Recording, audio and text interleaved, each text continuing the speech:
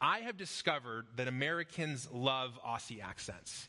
We love listening to people who have this accent from Australia, whether it's a voice actor, somebody reading an audio book, somebody that we're sitting next to at a restaurant. There's just something about that accent that is just really, really cool. Especially for me, I grew up in an area of the country where I have no accent. And so I just kind of, I've always admired people who had Aussie accents. A few years ago, I was in the car with a friend of mine, and he had his phone kind of on the hands-free because he was, following the law and being safe. And so he said, "Hey, Siri." And Siri talked back in an Australian accent. And I was like, whoa, I didn't know you could do that, And so it was really cool. Siri right now is trying to talk to me on my iPad, so I'm going to just ignore her for a second. So stop. But I grew up watching people who had Australian accents. I remember watching this guy on TV, Steve Irwin, the crocodile hunter. My clicker is not working. If you can help me up there. There we go. This guy, yeah. And maybe it was the fact that he was doing things that maybe crossed the line from, courageous to reckless. Maybe it was the fact that he was playing with these wild animals, or maybe it's just because he had this really cool accent. But I loved this guy. And now my kids, they grew up with this guy right here, Thor, which is interesting. Thor is an Australian playing a Norwegian god in a comic book movie for children that grown-ups love. It's just a weird combination of things. But something about his accent is really cool. Well, I've discovered that there's a pastor who has an Australian accent that I like. It isn't just the accent. He has really great content. His name is John Tyson. And John came to Christ at the age of 17 in the middle of a revival in Australia. He moved to the United States, and he now leads a church in New York City. And I was listening to John earlier this year talk about a trip that his family went on. John has just been captured and captivated and fascinated by the phenomenon of revivals or outpourings of the Holy Spirit across history. And so a few years ago, he took his family on a year-long trip. They took it kind of in different chunks. And he called it the Tyson Family Revival Tour. They went to 17 or 18 different places around the world where in the last several hundred years, the Holy Spirit has outpoured in a way that was significant. We call these moments awakenings or revivals. And so he traveled to all of these cities around the world with his family because he wanted to learn on the ground what it was like after reading about these experiences in books. And so John traveled to these places, and he came back, and what he discovered was that there wasn't like a common thread in terms of the denomination that these moments happened with. There wasn't a common thread when it came to the financial level of these people. Sometimes they were in wealthy areas, sometimes they were in poor areas. There wasn't like a linguistic or cultural similarity. They were all different types of people.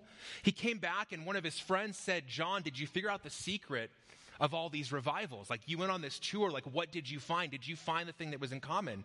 And John said to him, he goes, I did find out the secret. And the guy said, well, what is it? And so John said, well, lean in. It's a secret. I got to tell you, it's secret. So he said, okay, well, what is it? And John leaned in and he says, God comes where he's wanted. Visiting those 17 or 18 places, John found it wasn't that the people had a certain belief about the Holy Spirit. It wasn't that they had a certain amount of capital that God could use. It wasn't that they were a part of a certain type of people that way it could spread more easily. What he found is that in different places and in different centuries and on different continents, the one thing that was in common when God showed up in a manifest or significant way, when the Holy Spirit was outpoured in a place, what happened was those people had a hunger and a desire and a want for God that God moved in response to. And I couldn't get that story out of my head all throughout this year. And so when I came back from sabbatical, I had a different plan. We were going to talk about something different other than prayer. But I said, I want to pause and make sure that the plan I made in April is still the plan we should run in August. And I felt profoundly convicted that we should pivot and talk about prayer. And as I've experienced over the last weeks with you, I really feel like that was what God was wanting for us. And that God's been at work in this series. And so as we wrap this series up, here's what I want to talk about today. Prayer is one way that we say, God, we want you here. Prayer is one way that we can use to say, God, we want you here in this place. God, I want you in my life. God, I want you in this circumstance. God, I want you in this relationship. And prayer is the way that we express that and communicate that to God. And if God comes where he's wanted, my hunger and heart for my life and for your life and for our church is that we would say, God, we want you here. We want you to be present here. We want you to be active here. We are hungry for you. And I want that to be true even when this series ends. Like, I don't want you to just be hungry for God while we're in a series on prayer, because that ends today. I don't want your hunger to get satisfied. Okay, moving on. I want us to develop a greater hunger and a greater passion, because if God comes where he's wanted, I want God to come here. I want him to move here. And so today what I want to do is I want to share with you 3 reminders about prayer and spiritual hunger. And so if you have a copy of the note sheet and you're taking notes, there's some blanks you can fill in. But the first reminder is this. I want to encourage you to open your Bibles to Psalm 63, where the first one's going to come from. So, Psalm 63. Middle of your Bible, if you're new to the scriptures. First 5 verses is going to be our text for today. And the heading says, a psalm of David when he was in the wilderness of Judah. And that's going to be significant. Kelly, if you can advance these for me as I read. Beginning in verse 1, this is what David writes. God, you are my God. I eagerly seek you. I thirst for you, and my body faints for you, in a land that is dry and desolate and without water. So I gaze on you in the sanctuary to see your strength and your glory. My lips will glorify you because your faithful love is better than life. So I will bless you as long as I live. At your name I will lift up my hands. You satisfy me as with rich food. My mouth will praise you with joyful lips.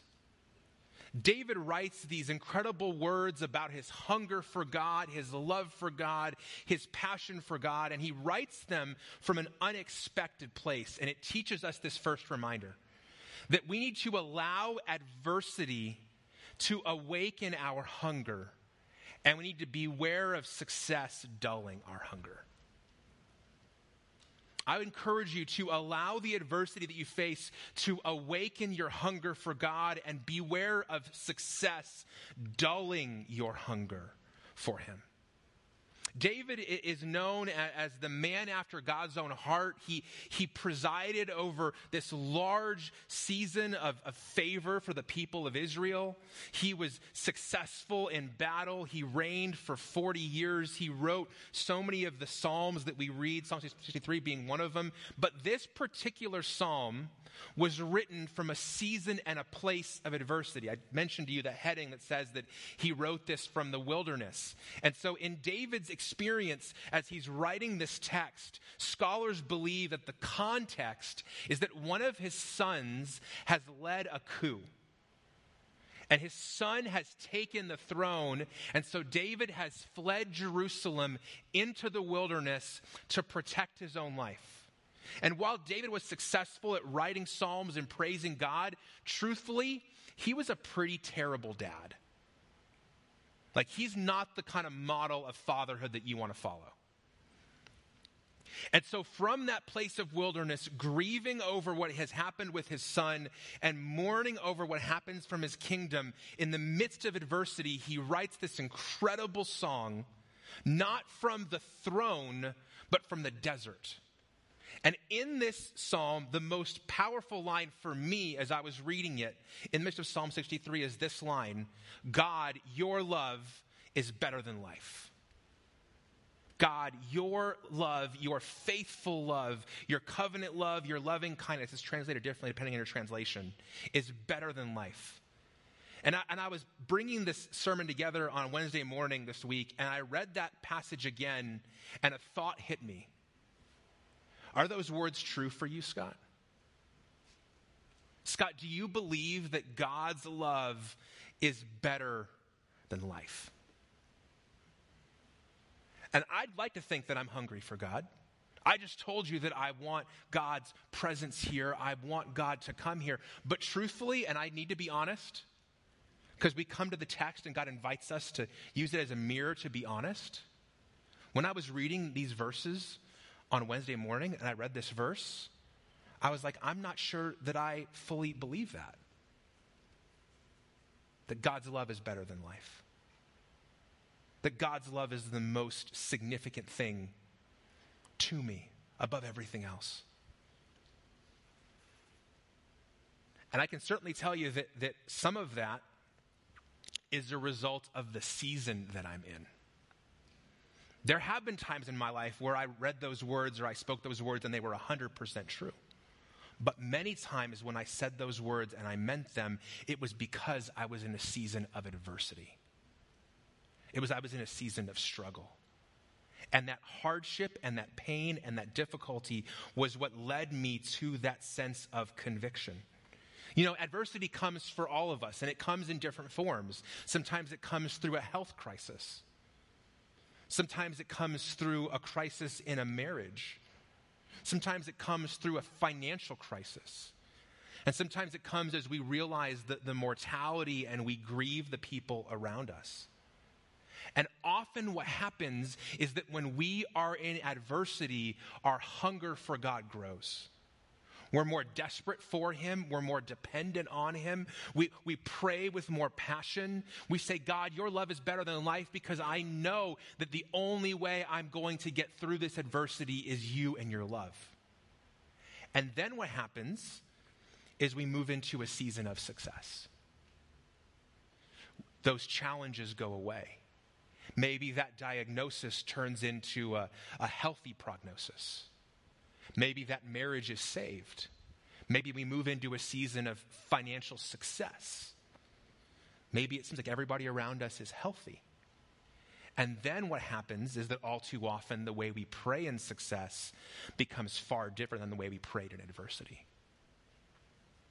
I can tell you for a lot of people, I've been working in churches for 17 years, people's attendance and engagement pattern at church is different in adversity and in success.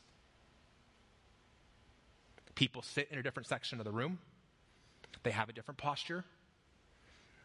And looking at them, I can tell there is a hunger difference in success and in adversity.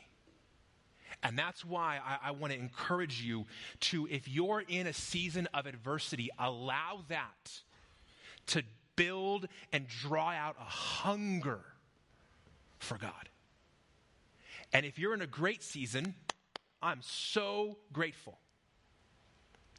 But beware. Beware of allowing your hunger to be satisfied by things that are not God. And beware of allowing your success to dullen and diminish your hunger for him. Sometimes that's why I see adversity coming in a bizarre way as a gift. Because it's not what we want. We don't want bankruptcy.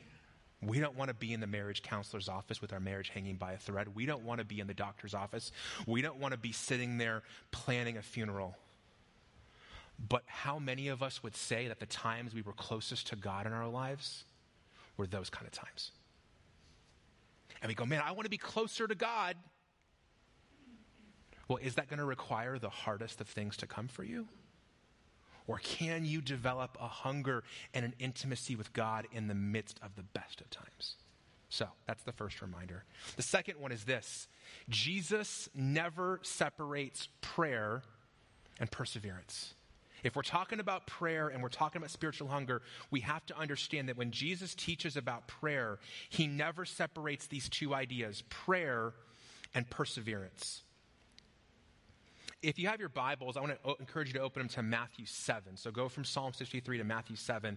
Matthew 7 is the end of this teaching that we call the Sermon on the Mount. And we were in this passage a few weeks ago when we talked about the Lord's Prayer in week 2 and how Jesus taught us to pray and not to pray. Well, in that same sermon, it's only like 25 minutes long. So it's like 10 minutes later in the conversation. It's not a huge distance apart. Jesus talks about prayer in a way that a lot of us have heard. And so I want to read it to you and then I think reintroduce it to you. In Matthew 7, this is what Jesus said. Ask and it will be given to you. Seek and you will find. Knock and the door will be opened to you. For everyone who asks receives, and the one who seeks finds, and the one who knocks the door will be opened. Who among you, if his son asks him for bread, will give him a stone? Or if he asks for a fish, will give him a snake? If you then, who are evil, know how to give good gifts to your children, how much more will your Father in heaven give good things to those who ask him? It's a very familiar passage. Ask, seek, knock. Songs have been written about it. It's been turned into art. You'll probably find it at Hobby Lobby if you go there today. But many of us read it as if these are momentary things. Ask, seek, knock. And so once we've done that, we've asked, we've sought, and we've knocked. Many of us go, well, I did that, Scott, and nothing happened. I did my part. I asked, I knocked, I sought, and then what? And what we miss is what's happening here in the text, because this particular tense that's used here indicates present continuous action. So another way that you could translate this is present in the New Living Translation in Matthew 7:7, and see if this changes your perception of Jesus' teaching. There it's translated, keep on asking, and you will receive what you asked for. Keep on seeking, and you will find. Keep on knocking, and the door will be opened to you. That's why I said that Jesus never separates prayer and perseverance, because the kind of prayer he's teaching is not a one-off. It is a continuous, persevering action. And so Jesus is calling us to ask and keep asking, to knock and, if you've ever seen Big Bang Theory, it's like Sheldon on steroids, just keep knocking and keep seeking. That's the kind of prayer that Jesus longs to answer. And he uses this metaphor of a father. And if he says, you who are evil, which I'm kind of just shocked he just talks like that. Like if you walked in today and I said, you guys, you evil people who are here at church today, you evil moms and dads. If you evil moms and dads know how to give good gifts to your children, how much more does a perfect father want to respond to asking, seeking, and knocking? And part of that persevering in prayer is not just the things that we speak, it's also in the listening. Sometimes the persevering is in the asking, and sometimes the persevering is in the waiting. A lot of us are more like little kids than we realize. My little kids, they're not so little anymore, but they hate being bored. Like boredom is the ultimate enemy. Anything but boredom. And a lot of us are the same way. That when we wait on God and we listen for him, we get bored. And so we give up. We stop persevering. Mentioned last week about listening to God. Part of listening to God is not just listening, but it's continuing to listen. And in that we discover that a lot of us are perseverance adverse people. We're not that patient. We don't wait that well. Our perseverance muscles are really, really wimpy. And so as a result, our prayers don't last very long, because as we're waiting, as we're asking, as we're seeking, as we're knocking, we get bored and we give up. John Tyson, that pastor I mentioned earlier, he mentioned this in the same message I mentioned earlier. He mentioned this quote from Albert Haas that has just been ringing in my head. Haas says this: "We also must resist the temptation to look for a single program, book or guru that will cause spontaneous combustion. There are none. How many times have I been tricked into thinking that by reading the most recent book by a favorite author or practicing the latest spiritual craze, I'll become a saint? A wise spiritual director once said to me, "There's no spiritual microwave oven you can put yourself in and come out 60 seconds later as a saint. You must be willing to jump into the crock pot called your life and simmer for a lifetime. Catching fire takes patience and perseverance. It's hard, fatiguing work. It also requires a daily commitment to nurturing and tending the fire once it's been lit."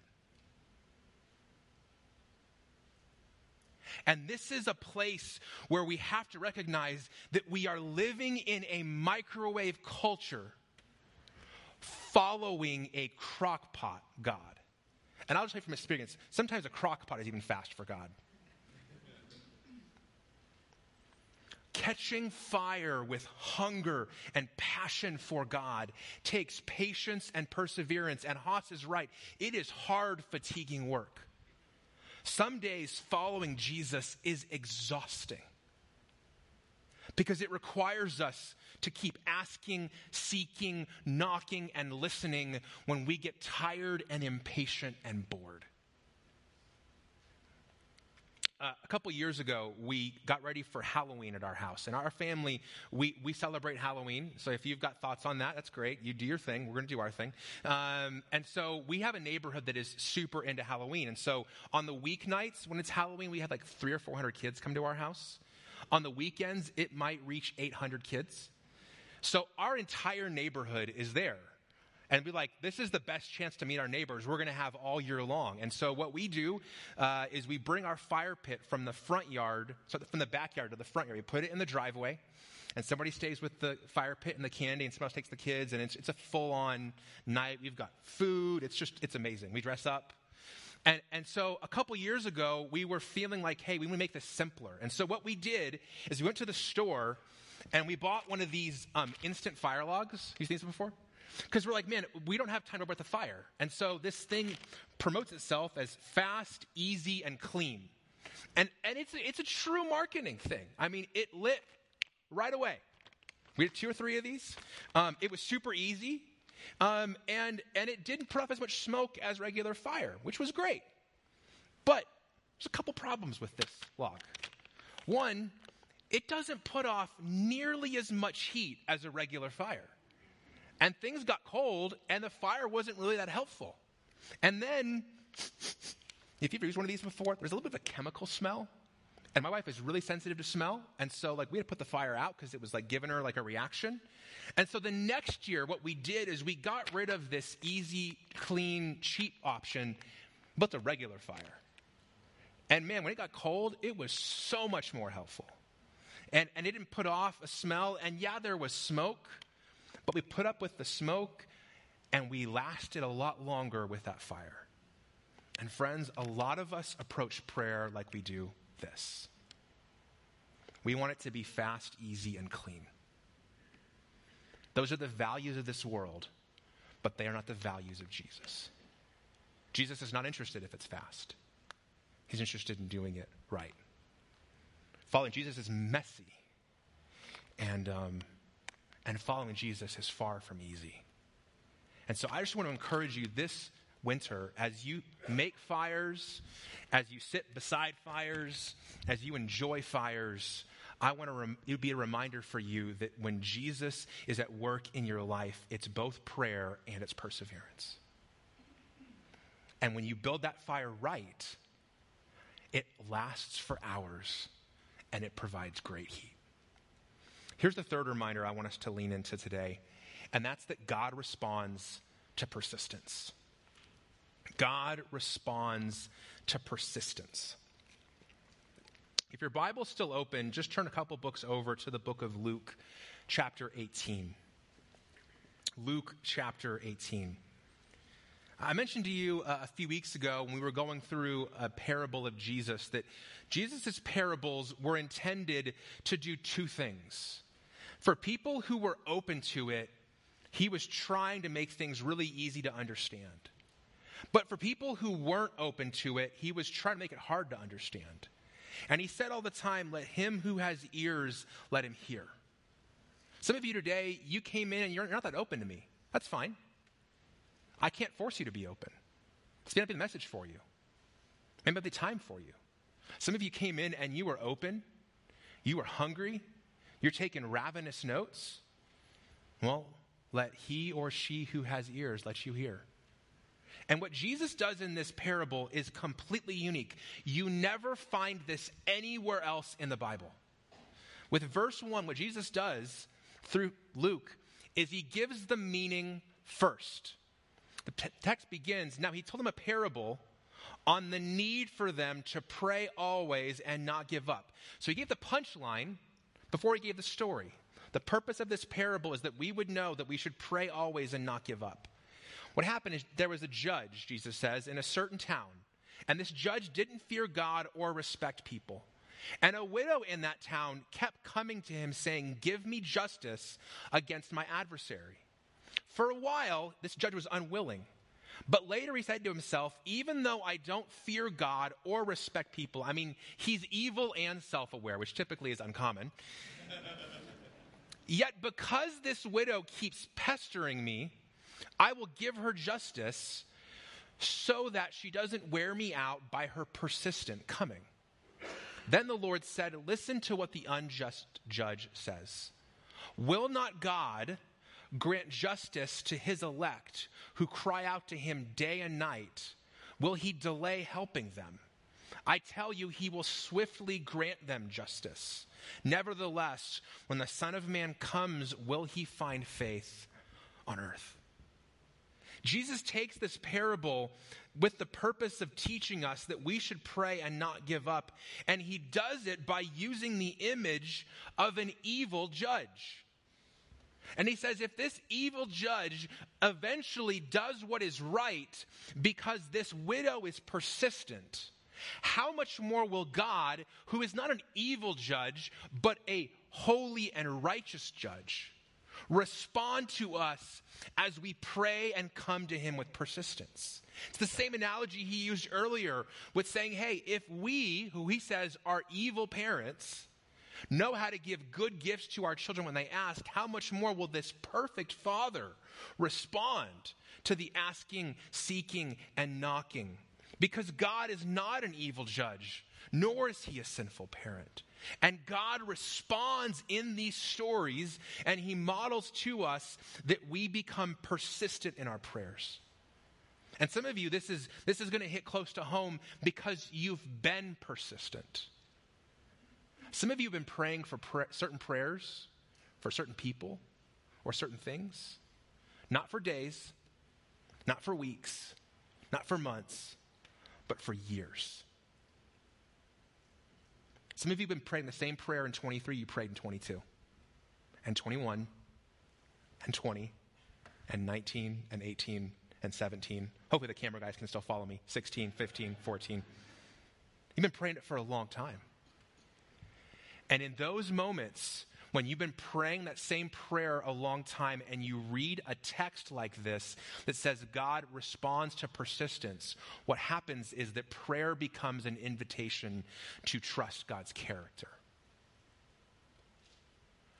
Because in your own sinfulness and your flesh, your temptation is going to be, God is not listening, God doesn't care, God's not moving, I should give up.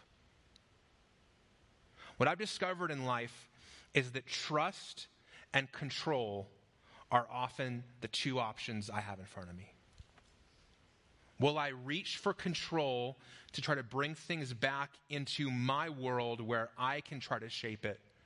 Or will I live with trust, surrendering and yielding that control to God and trusting his character?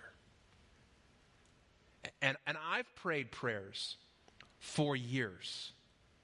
And in those moments of waiting, I have found myself dealing with brokenness and disappointment and intense emotion. And what I've found is that life breaks our hearts, and eventually prayer forces us to wrestle with cynicism and confusion. God, you want me to be persistent, but nothing's happening. You tell me to ask and seek and knock, and my knuckles are bloody.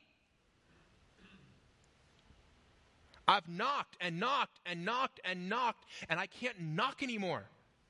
What gives? Did I pray wrong? Do you not love me enough? Am I asking for something that's evil? Are you really a good father? Are you really a righteous judge?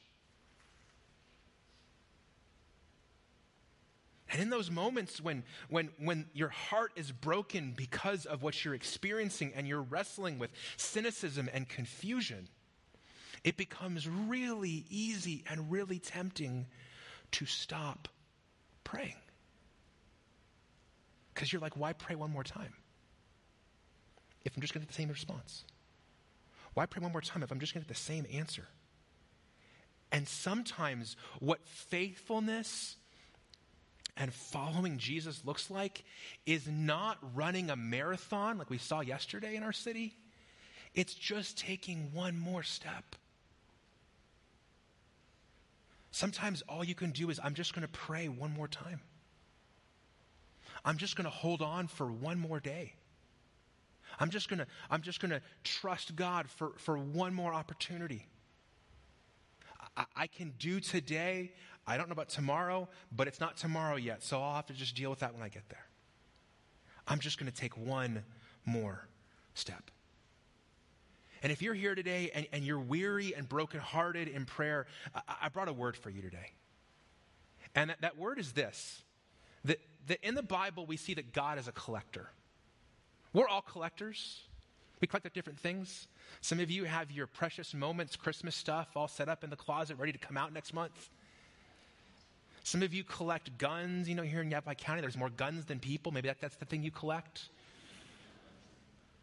Some of you collect those city mugs from Starbucks, and you have more mugs. I mean, you could feed the whole church coffee if we came to your house. If you are here on Sundays, you know, I collect shoes. Shoes are what I collect. I have a sneaker collection. Well, God is a collector, and what we see in the scriptures is that God collects two things. The first one we see in Revelation 5. There it says, when he took the scroll, the 4 living creatures and the 24 elders fell down before the Lamb. Each one had a harp and golden bowls filled with incense, which are the prayers of the saints. And then in Psalm 56:8, we read this. David says to God, "You yourself have recorded my wanderings. You've put my tears in your bottle. Are they not in your book?" God is a collector, and he collects two things. He collects our prayers, and he collects our tears.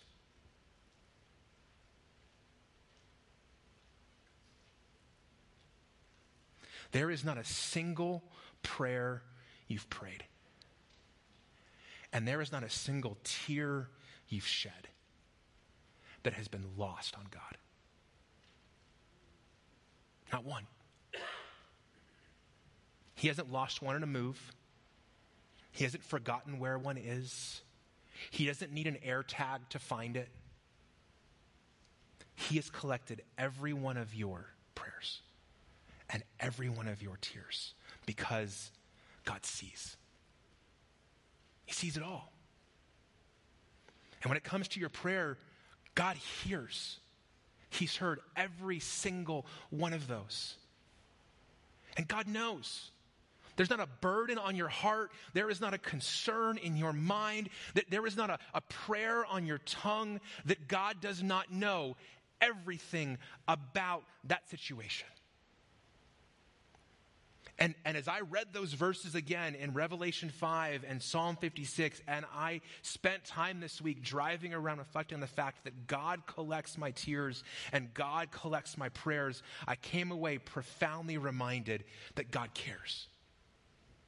And so in those moments when you're persevering in prayer and you're persisting and you're asking and you're knocking and you're seeking and you're like that widow that is just not relenting, you need to know that the devil will tell you God doesn't care. But the reminder of Revelation 5 and Psalm 56 is God does. God cares more than you could imagine. And prayer in the midst of that kind of circumstance is a way that you say to God, God, I want you here.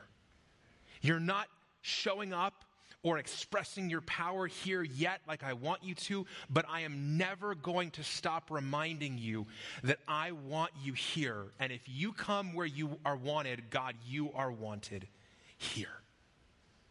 And that is what we should live, whether or not we're in a series on prayer, whether or not things are going poorly for us or going well for us. That should be the pattern of our lives as individuals and as a church.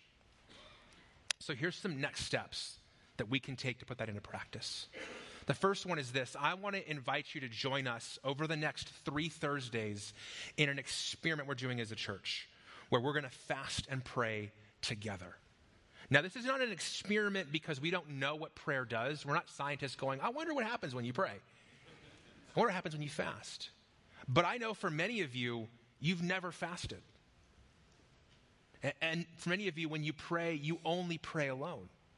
And to my knowledge, we've never taken time, at least since I've been here for 7+ years, to fast and pray together. And so what we're going to do is we're going to invite you on these 3 days to fast after dinner on Wednesday to dinner on Thursday for the next 3 Thursdays. These 3 days, October 19th, 26th, and that should be November 2nd. The 3rd is actually a Friday, I think. It's November 2nd. And on those days in the evenings, we're going to gather at our Rosser campus, as many of you want to come, and we're going to pray together. I'm not going to preach a sermon. You're not going to take notes. It's not going to be a more passive experience. It's going to be active. We're going to give you some prompts, and whatever it is going to be for you, you get to be a driver of that. And when you leave today, we've put together a little guide on fasting and prayer, and you can get this if you want to, if you're watching online at this link here. But it answers some questions about fasting and talks about what it is and what it isn't. It kind of lays out what we're talking about doing as a church. It gives you a reminder that if you've got a medical condition or some sort of struggle in your past, like an eating disorder, that you shouldn't be fasting from food, and it talks about what alternatives could be. So we'd encourage you to grab one of these in the lobby as you leave. But whether or not you can come together on those evenings with us, we're going to ask for those 3 days, that those be days where as a church, we collectively say, God, we want you here. And we express that together, and we see what comes out of that as a church. Number 2, I want to encourage you to read and meditate on Psalm 63 during those days. I'd encourage you, when you're like, Scott, what do I do when I'm not eating? Well, you fill that time with this. When Jesus fasted for 40 days and was tempted in Matthew 4, he said to his enemy, our enemy, the devil, man doesn't live by bread alone, but every word that comes from the mouth of God. And so I'd encourage you to meditate on that passage, Psalm 63. And maybe if you're like, Scott, God's love is not better than life for me, maybe you spend time thinking about why that is. And what would it take for that to be true? And so I'd encourage you to spend time with that text. And then number 3, I'd encourage you, if you're going to go through this journey that we're talking about with keeping prayer as a part of our lives, even when this series is done, I'd encourage you, you probably are not going to sustain that by yourself. All of us have weaknesses that get stronger when we're alone, and they lessen when we're with people. If you work out, it's like a workout buddy. You know, if you're running, you have a running partner. If you're working on a project, you have a study buddy. We talk about these people in our lives in all these areas, but I think we rarely bring it to prayer. And so I'd encourage you, if there's a stirring in your heart to seek God with new intensity and new passion and new hunger, don't do that alone. Share that with someone that you know and say, hey, would you do this with me?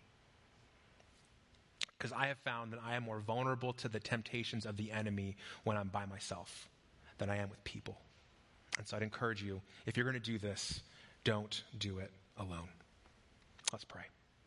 Jesus, we thank you so much for the reminders that you give us in your word and the truthfulness and the honesty you bring us, that seeking you and hungering for you and praying is not going to be a quick fix. We're not going to be people who live with a deep hunger and passion, a fire within us in a day. We're not going to read a book and then boom, it's going to be a giant bonfire within us. Even a series for 6 weeks talking about prayer is not going to erupt that fire within us. It is going to be slow, at times tedious, and persevering work. And for some of us, that's hard to imagine because that time that we had that passion was so long ago, Jesus. Or maybe the embers are so cold that we find it hard to ever believe they would be lit. And so, Jesus, maybe even believing that kind of hunger and passion is possible is what we need you to do in us before you answer any other prayer. Jesus, I pray that you would hear our hearts today, that we want you here. We're hungry for you here. We want you to move in power and make your presence known in a manifest way. We don't want to get to the end of our lives and just we played church, we did things on Sunday, and we never saw you work in a way that was undeniable. So I pray that you would rise up a hunger in our hearts that isn't of our own making, but it's from you.